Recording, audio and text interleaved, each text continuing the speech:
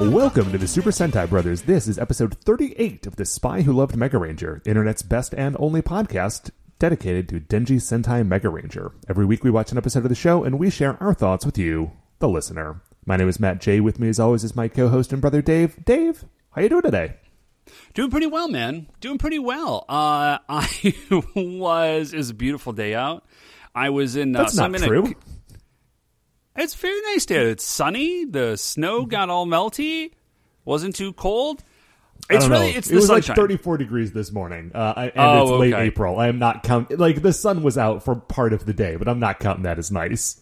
You know, man, I was in a... It's a beautiful February day. But there you go. But it's late April. So I'm in this continuing education class, and they insist on doing, like, icebreakers, right? Like, and one of them was like, let's do a weather check. How's your weather today? And I was like, my weather check is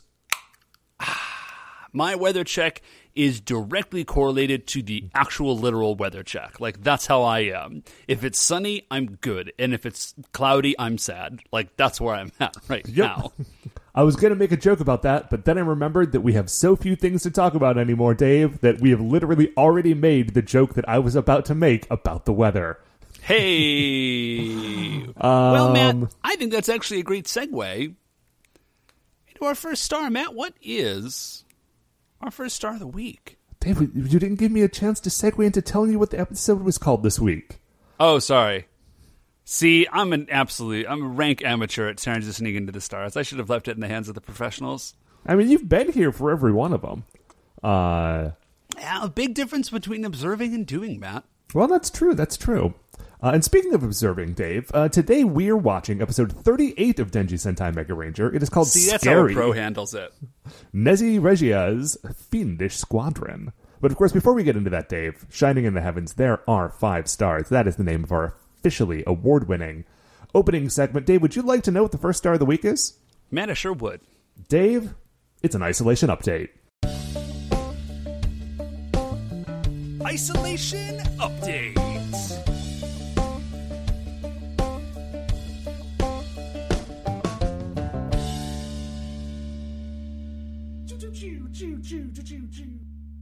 Bringing it back.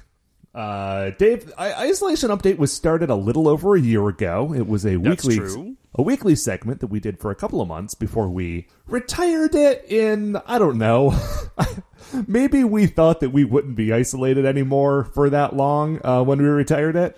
In any case. No, I think we retired it because it was becoming like extremely repetitive. Very tedious. But Dave, okay, so I am now, the Super Sentai Brothers podcast is now a fully vaccinated podcast. You and I, and producer Mark actually have all gotten both shots.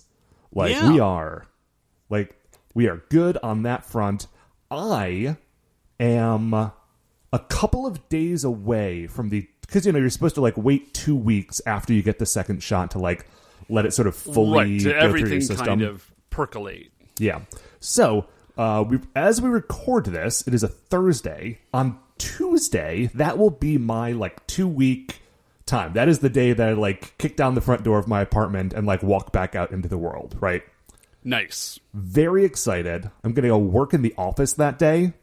And then afterwards, I'm going to go to the bar and drink beer with people in a public space. It's going to be crazy. Dude. That sounds amazing and excellent. So, I'm a little bit weird. So, I was actually able to get vaccinated fairly early on because I'm a teacher, right? But in a weird way, I got vaccinated so early on that nobody else was...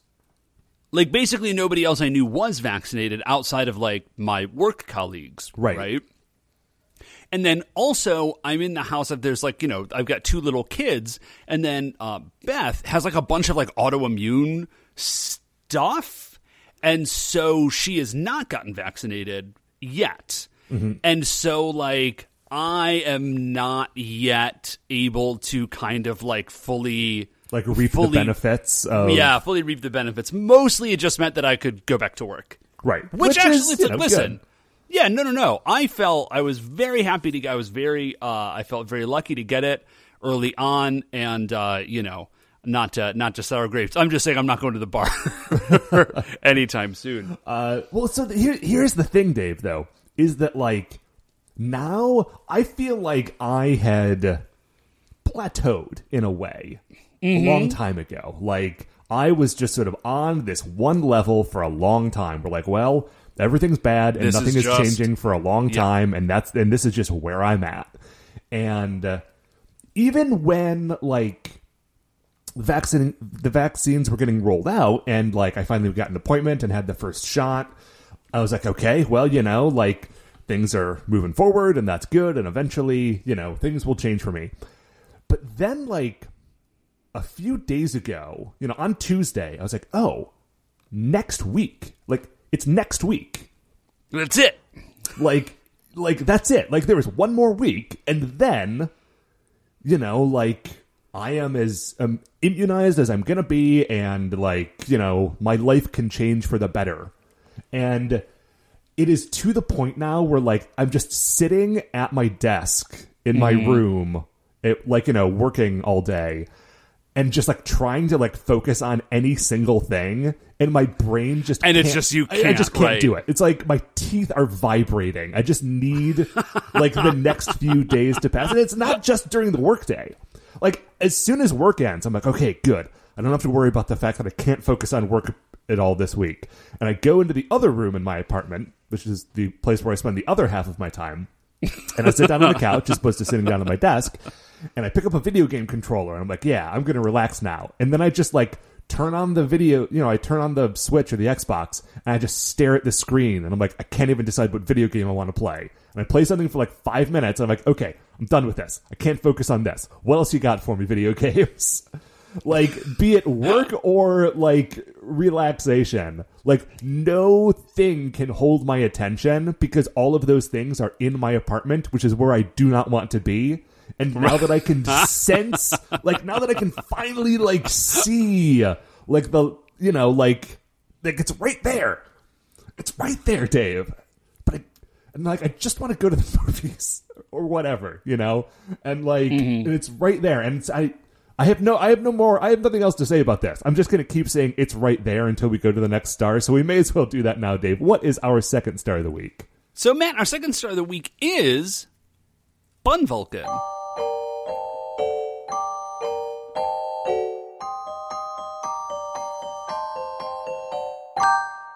Welcome to Bun Vulcan. Now, with the caveat that this is actually not a super recent Bun Vulcan, it's something that I did do a little while ago, but realized I never talked about. This was back during spring break. Mom and Dad were up. You were actually over for most of the weekend, for Easter weekend. Yep. And Bunny Bear, I forget under what context, but felt that he had been promised donuts. And so yes. we're like, yeah. And so we're like, listen, man, we're not going to go get donuts just because, like, we're not. But, like, I understand that you thought donuts were on offer. And that's that's a reasonable miscommunication. Like, I understand how you get there. And so for the sake of your heart, we're going to figure this out. So I said, you know what, man? I've never made donuts. I'm going to make some donuts. But it was also the middle of Pesach. And so there was no leavening in my house. I don't know if I've ever mentioned this before, but Beth is Jewish, and so we I feel like it must have come up at some point in the last 6 years. I feel like it has. But anyways, so like I'm kind of Jewish. Haha, that's my dumb joke about it. So anyways, we do so. So anyways, we observe Pesach. So there was no yeast in my house, so I can't make yeast to donuts, right? So I'm like, what am I going to do? And then I remember that Alton Brown has a recipe for what he calls a bonut, which is a cross between a biscuit and a donut. And when I say a cross, I mean it's a deep fried biscuit. And so I did have all the ingredients for that. Now it does have a chemical leavener in it. Some people are like, ooh, no chemical leaveners even during Pesach. I'm like, whatever, it's not yeast. Anyways, so I made Bonuts, man, deep fried biscuits with a lemon, a slight lemon and something else glaze. I can't remember what I flavored the glaze with. What? Was there any almond in it? Almond. That may have been it. I often, if something calls for vanilla extract, as often as not, I will substitute almond extract. Not always, but it's a lot. Like, I do that a lot. I really like it. Does taste good. They were bonkers good. Yeah, they were extremely delicious. I think I think they were a little bit too thick. The inside of the very center was still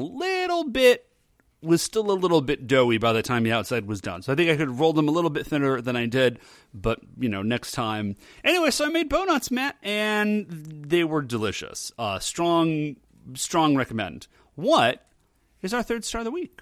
Dave, our third star of the week is so the other day the trailer for Shang-Chi and the 10 Rings, I think the movie is called. Yes, Legend of the Ten Rings. Something like that. Anyway, that came out, and that looks good. But that's not what I want to talk about. Very briefly, the first 7 minutes of Mortal Kombat was also released, and it also looks extremely good. Okay. I would like to... I mean, I haven't seen that, but I'm interested. Anyway, so I'm watching the trailer for the Shang-Chi movie, and I am reminded, while watching it, that Shang-Chi's father is being played by Tony Leung. Yes. The legend. Who is amazing. Yeah, Tony Leung rules. So I'm primarily familiar with Tony Leung from action movies. He's in The Killer. He was in Killer. No, I'm sorry. He's not in The Killer. He's in Hardboiled. He's in Hardboiled. Yeah. He's in Hero. I'd forgotten that he's in Hero. He plays Broken Sword in Hero. Oh, that's right. Dude, have you watched Hero recently? It might have been a star a few years ago, because I watched it with Katie when she was living with me a year or two ago. I do periodically, I haven't watched the whole thing in a really long time. I do periodically go back and watch the scene between with Donnie Yen, with Jet Li and Johnny Yen with the spear, where they're fighting in their minds, and oh man, extremely good. Anyway, so I was like, man, Tony Leung, I should watch more movies that he has been in, because I know that like I said, I primarily know him from action movies, but he's in a bunch of romantic, dramatic movies as well. He's been in tons and tons of movies, but I've only seen a few. Right. So I just go on Amazon Prime Video, which is not my preferred service, but it's the one that is most likely to have non-mainstream movies. That's legit. Yeah, that's reasonable to say. It's wild how much that used to change, because that Netflix used to be that. Netflix did not have mainstream movies. Yeah, but now... it was really great, though, if you wanted to watch, 1993, Hong Kong action flicks. Right. Netflix was the spot. But now Netflix is just Netflix shows the stuff that Netflix makes, and also the stuff that is very popular. And everything else is, moved to another platform. And old spaghetti westerns and kung fu movies are mostly, if you're going to find them, you're going to find them on Amazon Prime. Anyway, so I go in and I'm like, Tony Leung, show me his movies. And there's only a handful of them that are on Prime, but one of them that I found is it's a recut version of a 1994 Wong Kar-wai directed movie called Ashes of Time. Now, Dave, this movie, and Wong Kar-wai is apparently this legendary director. All right, sounds great. Who again is a name I'm familiar with, but I had not seen any of his movies, and so I'm like, oh, I've heard of the name of that director. I know one of the actors in it, 'cause it's Tony Leung, and I apologize that I'm probably pronouncing both of their names incorrectly, but I watched this movie, and it was such a weird experience because it's a beautiful movie. It actually kind of reminds me in some way of like Hero, not so much Hero, more like Crouching Tiger in that specifically, not just because they are like, you know, movies of a similar vintage with swords.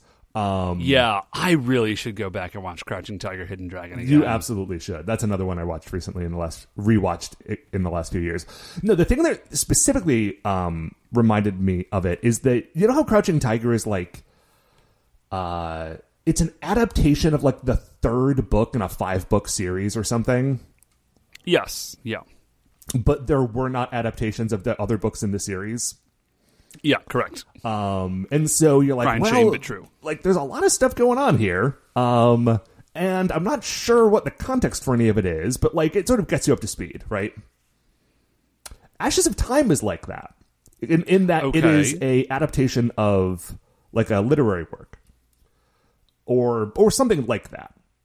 But what's weird about it is that it does not seem particularly concerned with getting you, the viewer, up to speed on what is happening. Okay. Like, the characters, and it's like a series of vignettes, right? That all sort of, like, center on this one guy, and, like, a couple of characters that, like, circle each other. And, like, the characters are all, like, you know, assured in what they are doing. But, like, at no point am I sure what is happening until kind of right at the end, I, like, kind of put a few things together. And I think if I watched it again, I would understand it more. But it's beautifully shot. The fight scenes are directed by Sammo Hung, which are choreographed by Sammo Hung, which, like, you know, hey, you know. And so I watched this movie, I'm like, man, that was a very, like, I was rapt by this movie, right? Like, I found it very compelling, although, you know, hard to sort of parse. Mm-hmm. So I'm like, I should look up a review of this movie. Like, it's a famous director. I know that there's got to be reviews of this movie. So I look it up, and I find a Roger Ebert review. And I'm like, okay, Roger Ebert, like, this is going to be a real review of this movie. It's not just, like, you know, website review from website.com. So I click on it, and I'm like, and he will explain to me what has happened in this movie. I go into this thing, and this is the guy. This is his whole job. This is his thing. Yeah, Roger Ebert's like, man, this movie looks great, and I really liked watching it. No idea what happened, though. And then in his review, he was like, so I went to go read somebody else's review. And reading their review was not very helpful. It was like, yeah, there's a guy with a sword in the desert. And that's true. So I'm trying to recreate that experience for you. Right. And like 2 or 3 paragraphs of his review were like, I had trouble understanding the credits because like sometimes like the actors has like one, like, you know, like, anglicized name, but not another one, and I'm not sure which is supposed to be the first name and which is supposed to be the last name, and I'm really, really trying here, but like it never seems quite clear to me. And then he just like talks about that for 2 paragraphs before he circles back around to saying like, it's beautiful. Yeah, you should watch it, probably. Anyway, so Ashes of Time, Redux. You should watch it, probably. It's good. What's our 4th star of the week, Dave? So our 4th star of the week, I actually want to circle back on Stardew Valley just for a minute. Yeah, sure. So I felt a little bit, because it's a very old game at this point, it felt a little bit weird to talk about it. That has never stopped us before. Yeah, you made the very good point that that's true. Now, we talked about this briefly the other day. Have you played Stardew Valley at all? No, I have never played it. I have looked over a friend's shoulder as they played it, like, on their phone, like, at the bar at one point. And like, oh, yeah, you got a house there and a town hall. Cool. And I know that there are, like, distinct portions of the game. There's, like, a romance part and a farming part and a dungeon crawling part, I think. Okay, yes. And that's kind of all I know about it. Here's the thing. That's all true. Mm-hmm. But also, it has, like, a very, like, welcome to Night Vale vibe to it. Oh, interesting. So, like, when you start when you start playing the game, right, the premise of the game is that your grandfather has left you this farm. All right. Okay.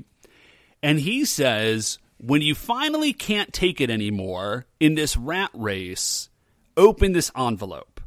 And you are like working at some like wage slave job, and you open the envelope and it's the deed to the farm. So you go out to the farm. And at first you're like, oh, this is just like, you know, kind of a Minecraft Terraria light. Like, it's a farming game. You're like hoeing the earth and planting seeds, and like that's all great, right? Yeah, farm stuff. Farm stuff. And then you find like on your farm, there's your grandfather's grave is there. And it says like, on the 3rd anniversary of you moving here, stay up because I'll be back. Like, what? Like, his gravestone just contains like a prediction that he will rise again. And then there's like a dungeon. And like, you're going through the dungeon, or at first it's just like a mine, right? Mm-hmm. And then as you go like deeper and deeper, you're very definitely like tunneling into the underworld. Like, there are skeletons in the walls. I like walked out into a roadway, and there was just like a shadowy figure that appeared for a moment and then immediately flashed away.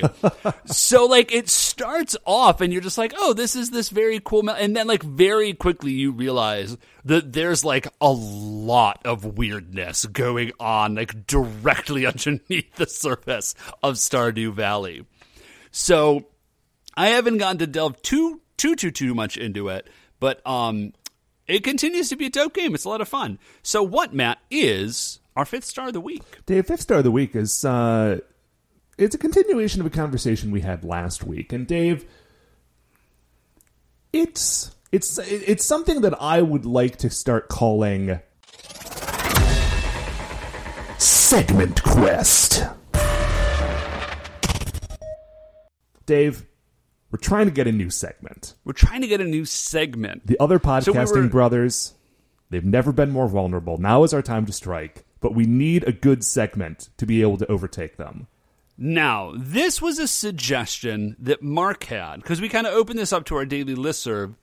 And Mark, so producer Mark, he said, I want a segment where you read Dear Abby and Landers, etc. questions from the past and actually answer them today. Now, I love this idea because these questions are amazing. I do, as I'm leading into it, realize that this is a pretty close cop. We are, yeah, I like this, and I think we can give it a shot. The problem with it is, as you say, we're kind of stealing their jazz a little bit, just like finding questions. Because I was thinking about Segment Quest today, Dave. Segment Quest. The thing about segments, right, is I feel like you got a couple of options. We could either talk about something that we know about, that we think other people don't know about, and explain it, right? That's one Correct. segment. We can find a topic about which other people know a lot, and we don't know anything, and we can try to figure it out. Or like, sort of like dip a toe into like a strange world. Matt, right? I have a third suggestion real quickly. We find a topic that we know nothing about, but also then explain it. Well, okay. See, this is the thing. And this is, I think, because I was listening to the My Brother and Me podcast did a special episode, like, eulogizing Yahoo Answers. So I was thinking about their Yahoo Answers segment. And what occurs to me is that what worked so well about it is that instead of, like, them coming from a place of information and, like, the question asker not having any information, or the other way around, where like the other person has the information and they don't. With the Yahoo Answer segment, neither party had any information. Like the question asker was clearly lacking, and the brothers had no expertise, right? And so it was just pure riffing, which I think is kind of what made it work so well. And yeah, the Ann Landers thing could work. It's a little close. but let's give it a run through. Let's explore this a little bit. For sure, Matt. Okay. Because we have a list of these, right? Like Mark pulled a few for us. Mark found some. Here we go. This question is from the do we have a name for this segment, Dave? Oh, I have nothing. Absolutely nothing. Total blank. I got as far as segment quest with you. Okay, Matt, here's the question. This comes from 1955. This is an official Dear Abby. What is the proper attire for women attending a garden club meeting where they exchange plants, bulbs, soil, and fertilizer? Some of the members come dressed in high heels, fancy hats, and rhinestone jewelry like they were going to church. Others come in house dresses, emphasis marks, I think, and flat shoes. I am frankly confused. That's the name. Here's what I love about this person. Okay. This person has managed to convey, in the form of a question, disdain for somehow both of these groups. Yeah, and the thing is, at least from a 2021 perspective, this is not a broad spectrum of dress, right? It's not like there are some people who show up in gardening clothes and some people who show up like dressed for the opera. It's like there are some people who are dressed for the opera and some people who are dressed for... like the balcony of the opera. Right, yeah, like a different section of the same opera audience. Yeah. And so if she despises both poles of, or, both sides of this, there's not a lot of wiggle room in between, right? No, here is my deep hope, is that this is written by, like, just like a woman who is like a hardcore gardener. I imagine she is, I don't know that she's single, I don't know that she's single, but I want her to be single. And she's just like fiercely devoted to, she's like a weird vodka aunt, but of like the night of 1955, right? Uh-huh. Is she potentially a lesbian? Potentially. Yes. Potentially. She is. And she has no, like, she is showing up in like slacks and like heavy duty wellies with like a trunk full of gardening stuff. That's where she's at. She has no space for anybody who is who is not absolutely dedicated to this. Well, because she does, like, okay, if you were just exchanging like potted plants, right? Like you've dug up a little plant from your garden and you're going to come and you're going to trade it to somebody else who has a plant in a pot, right? That's one thing. But she specifically says, we are trading both soil and fertilizer. Soil! Yes! Soil and fertilizer. So, like, and this is 1955. So she's like, okay, so we all get together, middle of the day, and we trade piles of dirt and right? I think so, yes. So, yeah, I mean, the thing that you come with is probably a wheelbarrow, I assume. But yeah, I don't see the practical side of high heels. Now, I don't wear high heels myself, so I don't know what it is like to garden in high heels. Maybe, if you're an expert enough gardener, you just need to keep it challenging. Like entry-level gardening clothes are canvas pants and rubber boots, but if you're in the game, if you're deep in the game, you've been doing it for years, and you can somehow manage to bring, like, a yard of soil to a garden swamp and, bring back a bunch of stuff to your own home and not manage to screw up your rhinestone jewelry, that's, I mean, you got to respect it. I got to admit, it is deeply impressive. So did we come up with an answer for this person? Did Abby come up with an answer for this person? I don't know that we did. I tell you what, Matt, I'm going to tell you. I don't think we came up with an answer for this person. I do think we came up with an answer as to whether this was going to work for Segment Quest. Okay, well, listen. It's called Segment Quest because we're on a quest for a segment. We can't we're on a journey, man. We can't just decide. A journey of discovery. Yeah, we can't just decide that we have come to the conclusion of our quest after 1 week. I want to cycle through some options here. So let's put this in the positive column, and maybe bring it back into the rotation. But I expect you to come with something new next week. That is your assignment. No worries. I am on it. Cool, because as I mentioned earlier, I cannot mentally concentrate on any single thing, at least for the next week. So I'm going to need you to do that for me. Dave, we're going to take a break. We are going to watch episode 38 of Denji Sentai Mega Ranger. It is called Scary, Nezu Regia's Fiendish Squadron. Written by Junki Takagami. Original air date November 16th, 1997. Of course, you can watch along on the DVDs or at shoutfactorytv.com. Guys, I recommend that you do. This week is good. It's got other Rangers, and those Rangers... Oh, yeah. Those Rangers are kind of psycho. Anyway, we will be back right after this.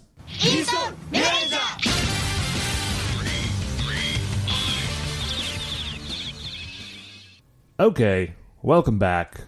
Dave, good app. Very good app. A classic. A classic trope, I think we can say. Yeah. I think that this is like the most famous example of this classic trope in Sentai, or at least insofar as I will get to it. We'll get to it. I don't want to give it away, although it is not too far into the episode that it happens. But speaking of the episode, it begins. Kenta is getting some snacks because that's what he does. He loves to eat. He's getting takoyaki for the team. I don't know if he's paying for it. He seems to be, which seems unlike him. It does, man, okay, listen. This is character evolution, right? This is Kenta growing on. Maybe he got a few bucks. He's like, you know what? I could buy and eat all this takoyaki myself, or I could share it with the team. Takoyaki holds an interesting place in my personal food universe in that it is at the very top of the pyramid of foods that I think are fascinating to cook and very little interest in eating. Like the method for making takoyaki, I find eternally fascinating. I have zero interest in eating takoyaki. It's a good thing that Kenta is here because he will eat all of it. He will. So he calls everyone to say like, hey, I got some takoyaki and I'm bringing it to you. And then he gets a message on his digitizer that is Dr. Kubota saying, hey, you idiot. That is a superhero device. It is not your personal cell phone. Don't just call your friends and tell them about your snacks. Okay, now on one hand, I get what Dr. Kubota is saying. On the other, okay, now wait, let's transport ourselves. I was about to be like Dr. Kubota, like it clearly is obviously a cell phone. And then I thought, transport yourself back to the the primitive world of 1997. When you had to pay money for every individual text, right? That was a real thing. So the idea that there is like an extremely limited amount of bandwidth on these things is a lot more reasonable in 1997. Did young people know that? Did you know you used to have to pay money for each individual text? Yeah, your plan, like your monthly phone plan, included a finite number of texts that you were paying for. And if you went over that number, it cost you a lot more money. Yeah. It also would have a finite number of minutes. Like, you can use this cell phone for, 400 minutes over the course of the month. Well, now Dave, make phone calls. Are we talking about daytime minutes or nighttime minutes? Oh, yeah, daytime minutes or nighttime minutes. That's right. Because nighttime minutes were cheaper. Daytime minutes were more expensive. Sure, because people were using the phones for business, didn't want to tie up the lines, right? I think that was the... This all sounds... Dude, I am saying this, I lived this, saying it sounds like the ravings of a madman. It makes it sound like we are our grandmother, and like, oh yeah, when I was a kid, my phone was a party line, and like, sometimes you'd try to get on the phone, but you couldn't because your next door neighbor was on the phone. Anyways, so the Rangers have managed to meet up. I'm sorry. This is wonderful. Real brief aside before we move on, rather. There is a tall Steve sighting in this scene. Yes, thank goodness. I'm just glad that the man is safe. Anyway, so Kenta is annoyed with Dr. Kubota, but he's handing out the snacks to the rest of the team. They sit down, and this other guy another student named Yasuda sits down on the park bench next to them, and he pulls out Yasuda, what appears to be a calculator, a flip-top calculator. But it's not. It's a PDA. Now, a PDA is a personal digital assistant. Imagine if you had a smartphone, but it wasn't a phone. It was just the other stuff. Yeah, like it was just the other stuff. It was just like your calendar and a notepad and a bunch of other things. I got a PDA, I want to say my sophomore year of college. I was convinced. I was like, this is it. This is the thing that's going to help me, like, stay organized. Because, I have... Always chasing that dragon. Always chasing that dragon, man. No, you know what? Google Calendar. It's just everything is in my Google Calendar now. I finally started to break through. Anyways, I never used it. Dad ended up using it, and he loved it. Anyways, they're like, what is going on? Or Kenta is blown away by this. And the other Rangers are like, it's a PDA. And somebody starts to talk about what a PDA is. And Miku's like, whoa. Hold up. It's Kenta you're talking to. Just try to explain this in terms Kenta can understand. Which, like, Miku, okay, A, Miku, I do understand it, but B, he is like literally right there. Yeah, although he does appreciate it, because now he understands. He's like, oh, it's like a little computer? Weird, okay. But then, like, he sort of, like, whispers aside to Miku, he's like, I don't want one of those. That's stupid. We have our digitizers. Those are already like cell phones, and I think they're also computers maybe, and they turn us into superheroes, and they get like reception when you're in the subway. It's incredible. What do I want that guy's junky like flip calculator thing for? And so so we go from there. The workers, we're at like a job site or something, I forget what, and there's workers running away, and it's evil Rangers. Yes. Now, we don't know they're evil. It's okay. What we see is the Rangers. We see the Mega Rangers, and they are being evil. Well, and also, clearly. you know how the Mega Rangers have like those like 5 squares in the line across their chest that are multicolored? These ones, all the squares are black. I just absolutely elided right over that detail. Oh, yeah? I absolutely did not notice that. Yeah. So you know they're evil, but it's subtle. I mean, it actually is subtle, but it is subtle because I totally missed it. The fact that they are evil is not subtle because they are evil, acting evil and doing evil things. Yeah, they're definitely doing evils.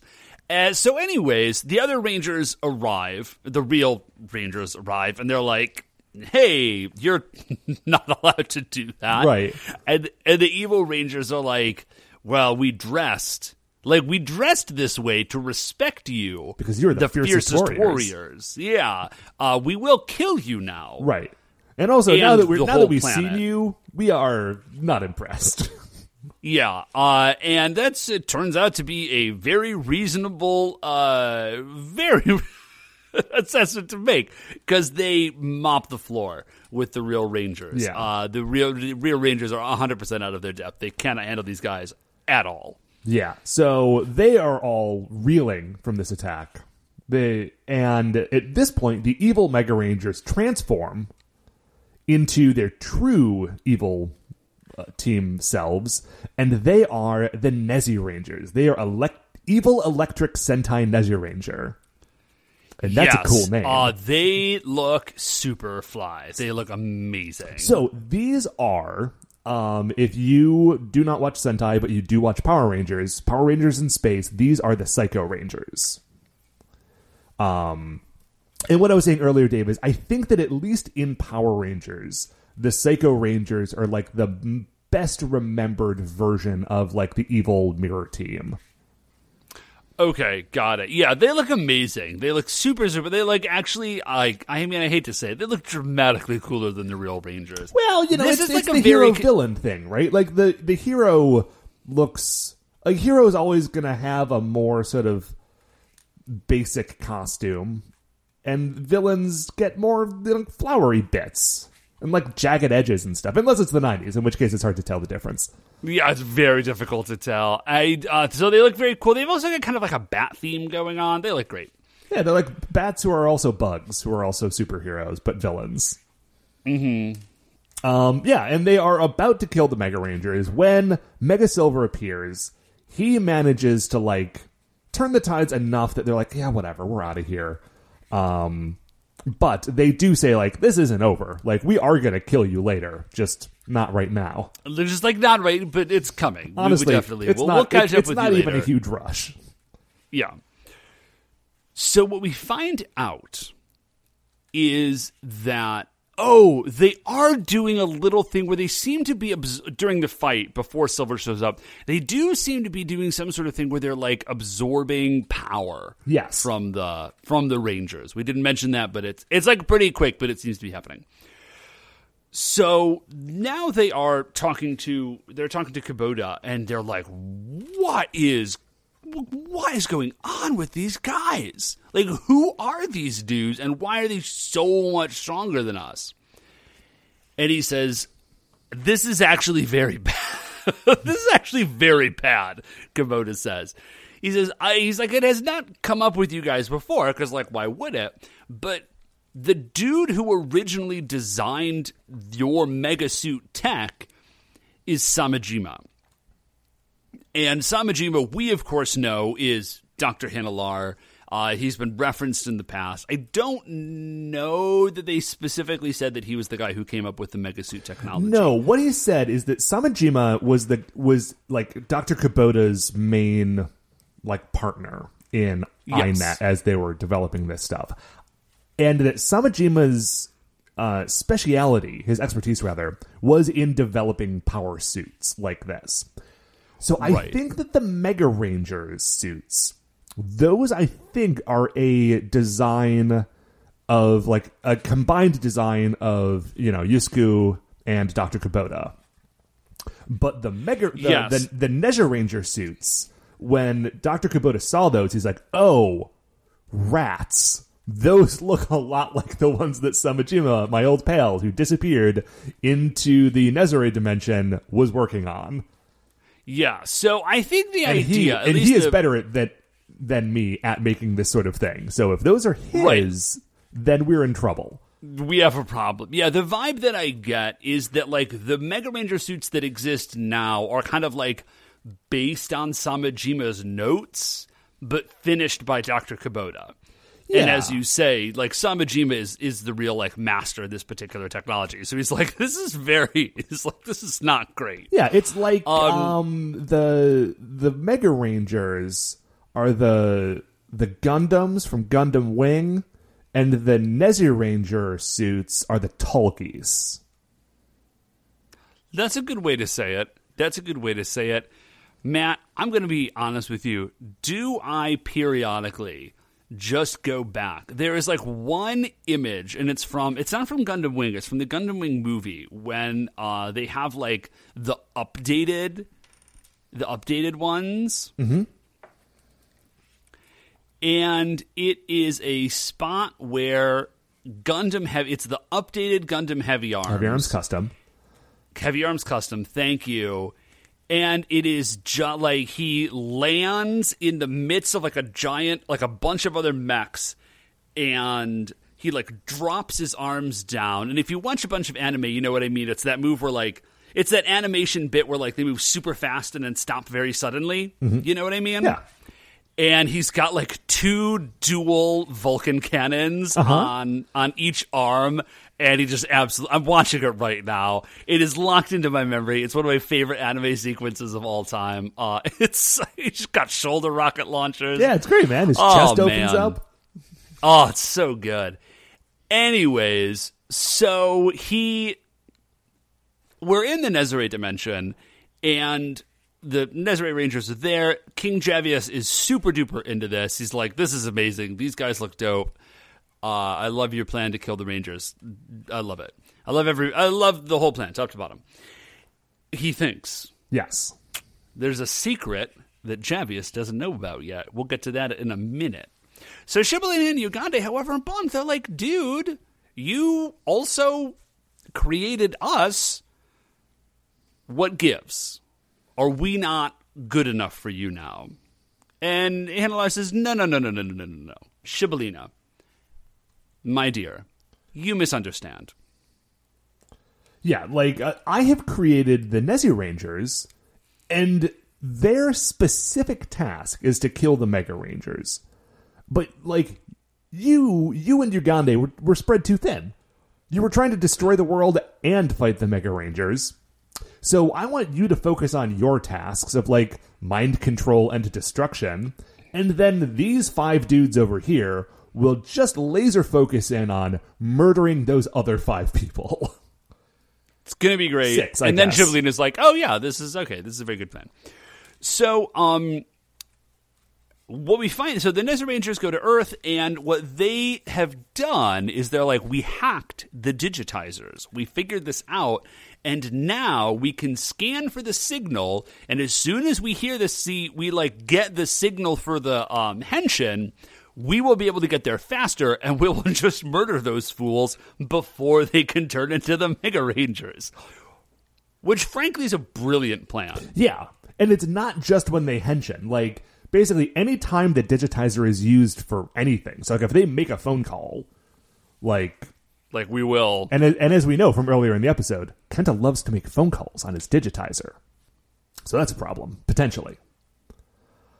I mean, it's definitely. If Kenta can cause a potential problem, it will definitely become a problem. Sure. So the Nezi Rangers go back down to Tokyo, and they are just scanning all cell phone activity throughout the city. And just, like, waiting. Again, 1997, not as insane as it sounds. Yeah, not quite so much. Back at the Digital Research Lab, Miku asks Kenta what's wrong, and Kenta's like, oh, well, I'm just sad about Dr. Kubota, because he had this friend, and the friend disappeared, and maybe the friend is evil now? We don't actually... Like, unclear, we don't really know. And, like, it just bums me out. Like, you know, he's a good dude, and he's not feeling great, and that makes me sad. And Miku says, well, why don't we all go up to space tomorrow and do something and cheer him up? Kenta says... I do really like that is an option. Like, let's just go up to space tomorrow. Yeah. And cheer him up. Kenta says, like, yes, great plan. I am going to call the rest of the team and fill them in on what the plan is. Right. And they're like, no, don't. It turns out, like, Yasuda shows up, and he's just like, hey, guys, what's up? Check out my cool PDA. So they kind of dip because they're trying to make this call. But then when Yasuda uses his PDA, the Nezi Rangers show up and beat him up. And we get a montage, basically, of this happening where the Nezi Rangers have mistaken the signal from the digitizers for the signal from the PDA. So they're just, like, beating up a bunch of random people and being like, you're Rangers, we know you are. The people will be like, we have no idea what you're talking about. Yeah, and I think this is... Okay, here is my theory about this, is that technology moves pretty fast, right? And Dr. Hinelar has been away from our dimension for, what, a year, 2 years, maybe? I'm not sure exactly. I feel like it's a little bit longer than that, but, like, no more than 5, I guess I would say. So my theory here is that Dr. Hinelar is like, okay, we have scanned and, like, gotten the read on this, like, transmission pattern, so we know, you know, if we recognize this, like, super advanced technology happening, then we will know that it's the digitizers. But he has just lost track of the fact that, like, regular people just have, like, PDAs that seem to have, like, some sort of, like, cellular service. And are, like, you know, attaching to the internet wirelessly, you know, just sort of throughout the city. And when he gets a scan on that, like, 3G, he's like, well, that must be a superhero. That's got it. Nobody else knows could how have to use this technology. 3G. Or 1G. It wouldn't have been like, what, 0G at that point, I think. So, anyways, like, a bunch of people getting beat up, and then the Yusaku figures this out. He figures actually everything out. He's just like, ooh, this is why they're beating up people with PDAs, but also, you can't use your digitizers because if you do, they will like know and they'll mess you up. Yeah. Now, immediately after that, the Nezza Rangers also figure out that like, oh, we've been like getting this boofed signal that we don't actually care about. Yeah. So, but the thing is, they don't seem to care. They're like, well, this is going to take longer because we've got to beat up all these other people until we find the Mega Rangers. But they don't seem like they're going to stop. Like, they have not changed their plans. They have just changed their expectations for the timeline. Right. Well, there's no motivation for them, right? Yeah. There's no motivation for them to stop. Like, they were just willing to cast a very broad net of people that they can beat up as long as they do at some point get the Rangers. No problem. Yeah. So, back in the Digital Research Lab, they're talking about how Yasuda was attacked the day before. Kenta's like, man, why didn't we know about it? Yeah, Kenta's like, this is really bad. We need to call Dr. Kubota and tell him. And he's about to call him when Dr. Kubota walks in the room. Yeah, he's like, don't do that. And they're like, what's going on? And he's like, let me explain. And then he explains everything. And he's like, listen, don't fight. Do not fight. In fact, you are locked out of digitizers. Like, oh, that's right. He's like, I locked you guys out. They're not going to work. This is an awesome, like, Kubota as dad moment. And we get a few of these throughout the show, and they always feel really great. And Kubota's just like, listen, I feel bad enough that I made you part of this. Like, I kind of did because I didn't have a choice. But having done that, I'm not going to let you be... I'm going to be as responsible as I possibly can. There's no way you can win this right now. Just sit this one out. Right. Like he's like, I'm going to go to... Like, we've got other things that we can try. Like, you are benched. I know you're mad that your friend was attacked, but, like, you can't just gamble with your lives like this. So he's like, I'm going to go to Samajima's place. I'm going to look for clues. You guys stay here. Of course, he does. Of course, they don't stay there. They follow him. He goes into Samajima's place. He's kind of looking around. And apparently he just has a key to Samajima's place because the gate is locked. There's like a chain around it. And when we see... and then like a second later, he's just inside. And later we see that the gate is open. Oh, that's right. I was going to assume that he just like jumps the gate or something. No, I think he just has a key to Samajima's place. His mansion. That would make sense. His like abandoned mansion on the outskirts of town. Right. You've got a key to my place. That's true. So anyways, the Rangers try to follow him in, but there's a force field. I have no idea who set the force field up. I don't know if it's like Nezare. I don't know if Kubota did it, but there's a force field. It's got to be the Nezare because we also now see a statue that was in the front yard of this mansion, like, shift around and get all twisty because there is a influx of power from the Nezare dimension. Oh, okay. Then that makes a lot of sense then. And as this happens, Dr. Hinelar appears to Dr. Kubota as like a hologram man. And he's like, it's weird because, Kubota. like, you know, this is the first time that Dr. Kubota has seen Dr. Hinelar. And we are used to the fact that Dr. Hinelar looks weird because he's got like big purple hair. But this reminded me that, like, the last time Dr. Kubota saw Samajima, he was a guy. And this has got to be kind of a shock for him, right? Yeah, no, he... And he says as much. He's like, what is... Samajima? Is that... No. But is it? There's definitely... He kind of gets all of that into his face. Okay, so we're kind of bouncing back and forth between two different things here. Kent is trying to get in. He contacts Yusaku. He's like, Hinelar is talking to Kubota, and Hinelar is basically just like, I'm not sure what you're trying to accomplish. I am going to murder you. I'm going to murder everybody on Earth. I'm going to take over the planet. And he says he's going to take over the Nezare. That's right. This is the first time that Hinelar has, on screen at least, explicitly dropped his overall plan, which is also presumably like destroy Javius and take over the Nezare as well. Yeah, we got hints of that back when Gyrail was around and butting heads with Dr. Hinelar, but like at this point, it is pretty clear. I mean, it is not pretty clear. It is clear because he says it that his plan is to like take down Earth and Nezare and rule both.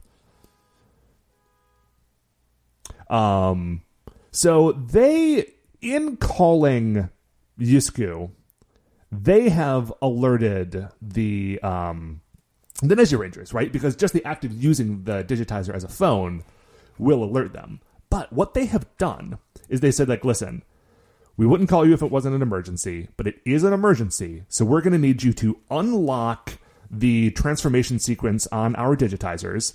And also, as a side thing, could you please deploy the Digitank? And this is very cool.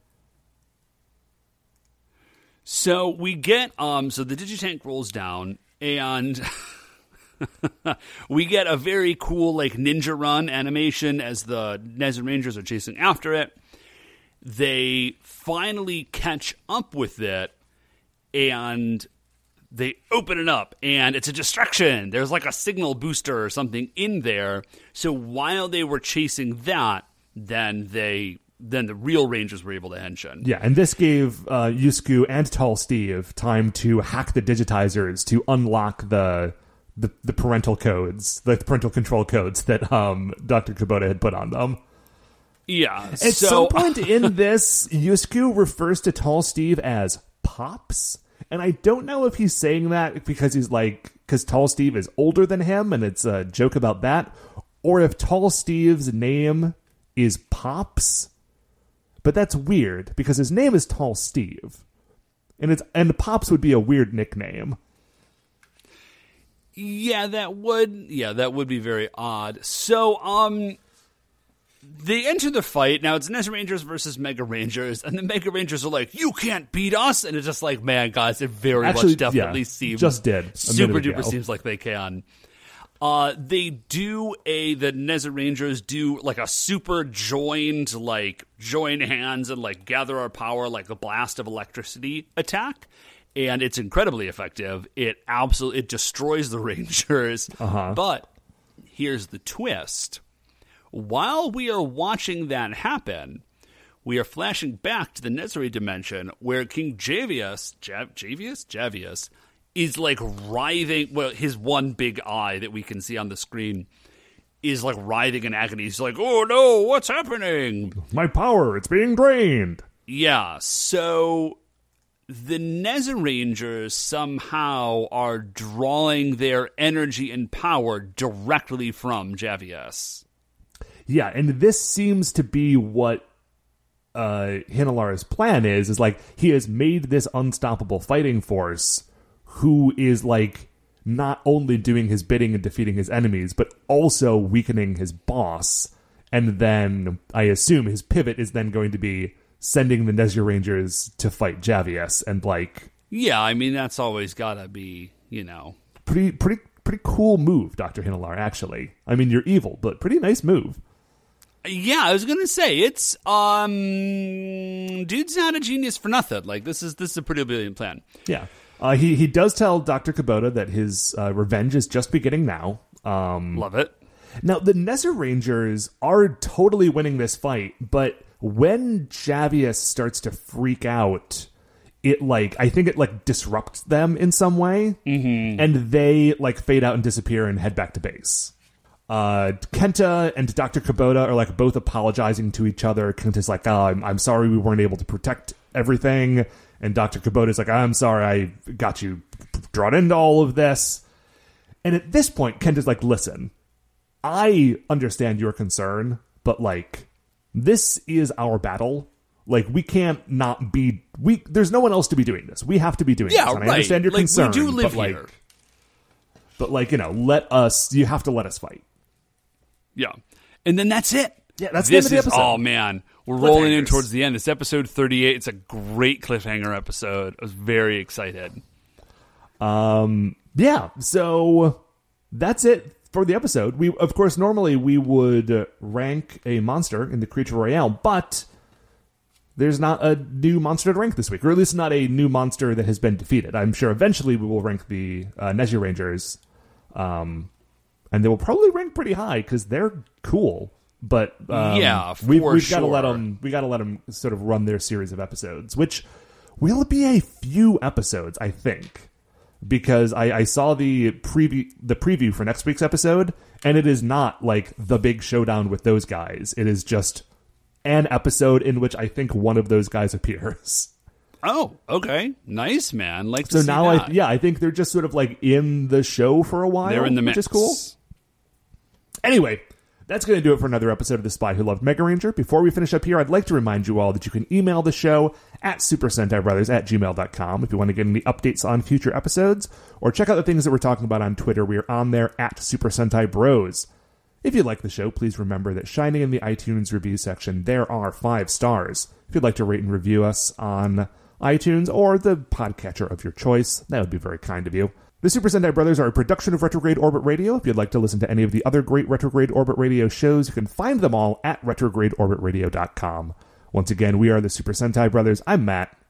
I'm Dave. And we'll see you next week for the greatest show on Earth.